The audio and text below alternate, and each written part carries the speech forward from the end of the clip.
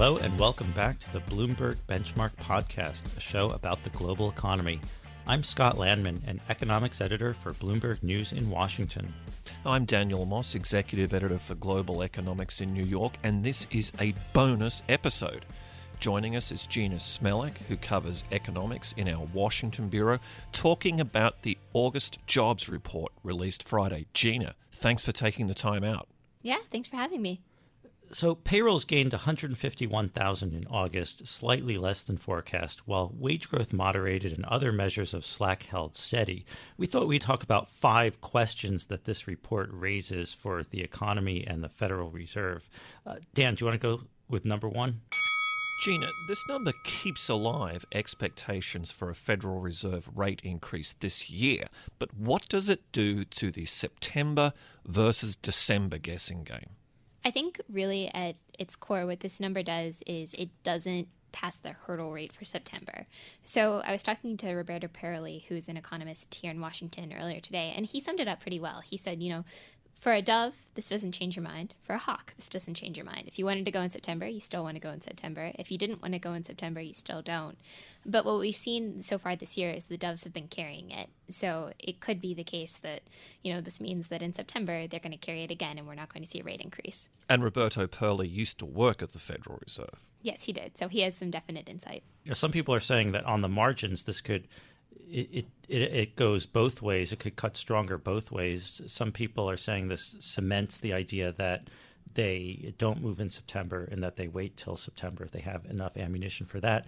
And then, I was kind of surprised to see Goldman Sachs economist Jan Hatzius talking about how this actually raises the chances of a September increase. They said it's 55% probability now, up from 40%. The report was good enough. And as Janet Yellen said last week, they're just really looking for data that continue to confirm their outlook rather than change it. Yeah, and I think it's an important point, Scott. Like you said, Jan's projection is for a 55% chance of a rate increase.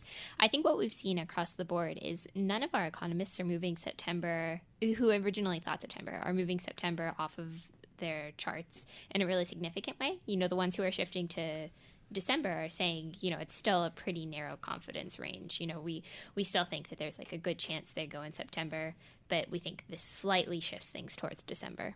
Jeanna, help me with an issue I'm wrestling with. If they hold in September, but the projections released simultaneously continue to show at least one dot for 2016, that can only leave December. So haven't they pre-announced without doing it? Do they get the worst of both worlds? It does kind of mean they pre-announce. I mean, theoretically, they have one more meeting between September and December, and they could hike then. But we know that a lot of people speculate that they would never want to hike during a meeting when they don't have a press conference following it, just because that might roil markets. But yeah, it does kind of equate to pre-announcing. The question there, though, I think is, does it actually matter for the Fed if they pre-announce? Like, are they going to be really, really hesitant to do that? And I don't know if it does so much because what we know about the Fed is they really take advantage of the speeches they give in public to communicate with markets. They know that people watch them. They're aware that they're constantly in the limelight. And so I think that they feel like even if they pre-announce, if the situation dramatically changes, they can use the chair speeches, the vice chair speeches, the president's speeches to communicate that the situation has changed. All right, we shall see. Now, number 2. What about this pace of payrolls? You had 151,000 being added. That was down from the average pace of the previous 2 months of 273,000. Seems like quite a drop, but there's a sense that 150 or so is still a pretty good pace for the economy. Does this mean that we're settling into a good groove here or that things are falling further into a rut? This seems like the biggest question out of this payrolls report, to me, at least.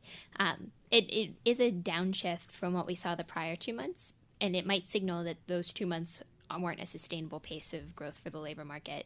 What we've seen from a lot of economists is a speculation that as we near full employment, we're going to settle into something more like a 100,000 to 150,000 path for employment gains going forward. So the real question is this the beginning of that? Is this the leading edge of this, full employment job gain slowdown? Jeanna, for all that the headline number disappointed some economists, when you take a step back, isn't it remarkable how steady job creation in the United States has been since this expansion began in 2009 compared with other major economies? Yeah, that is a good point. We've had some blips, obviously. You can look at May and see that. But overall, we've seen a really solid pace of job gains. And 150,000 is by no means a bad number. John Williams at the San Francisco Fed estimates that anywhere between 80 and 100,000 jobs added a month would keep unemployment pretty much stable or even declining. And so I think you do need to take these numbers into context. 150,000 might not be what the Bloomberg consensus was looking for, but it's by no means a bad number. Yeah, and when you hear people saying that 80 is okay, the only question is if it goes down more and keeps going down, it could be a problem. But right now, that kind of level probably doesn't concern the Fed or people in the broader economy at all. Okay, let's go to number 3, wages. So one of the things that I think definitely took some shine off of what's not actually a terrible headline number is the fact that we didn't see wages pick up and we actually saw them sort of backtrack a little bit. We saw some pretty soft both month over month and year over year readings, and that's bad news for the Fed because they've been hoping that as the labor market tightens and as slack's eaten up, what we're going to see is that come through to wages, like stronger wage gains. Employers are working harder to find people, and so they're hiking pay. Because that can be sort of a leading edge for inflation, which is what the Fed really needs to see at this point. So I think if there's one most negative thing about this report, it is probably that wage number. Yeah, and it was a pretty significant drop. You had it going from a 2.7 year-over-year increase in July to a 2.4% increase in August, and we haven't seen a decrease of that magnitude in more than a year. The number of hours people work during the week also unexpectedly fell to the lowest level in more than 2 years. And there could be some seasonal issues like this, but this is definitely not the direction that people at the Fed or wherever or anywhere want to see wages going in, because the whole idea is as the payrolls get stronger, then wages should be picking up at a faster pace. Exactly. And the really worrying thing about this is, there could have been some sort of seasonal effects, especially because a lot of automakers retool in July, and we didn't see the kind of layoffs they normally have. So that might have affected the hours numbers. They might have looked stronger in July because of that, and then the seasonal adjustment may have made them look weaker in August. But the issue here is that drop in hours and the drop in wages was really broad-based. So if you look across industries, we saw it everywhere. And that sort of counters this whole seasonal adjustment or data quirk idea. The one thing to keep in mind, as our colleague Michelle Jamrisco spoke with economist Stephen Stanley about, he likes to flag the idea that everybody's marked down their estimates of what the economy can grow at, and where the federal funds rate should be. Why don't they just mark down their estimates of how fast wage growth is going to be? People have it in their minds that wages should be able to grow 3% in this kind of economy, and we're only seeing gains a little over 2%. So are we really in a new normal that people should be aware of? Yeah, and I think one thing to keep in mind is we're seeing really, really tepid productivity growth. It's hard to support wage growth if you don't have productivity growth. All right, well, let's go on to number 4. The labor force participation rate. That actually held at 62.8% in August. Still seems to be plateauing at a much lower level than it was before the financial crisis. What's going on here, Jeanna?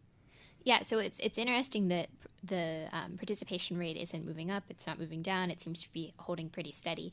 I think that's actually probably the best case scenario for if you're hoping for a Fed rate hike sometime soon, because what it basically says is, the labor market's strong enough to keep this measure of slack steady. We're not having people get discouraged and just drop out entirely.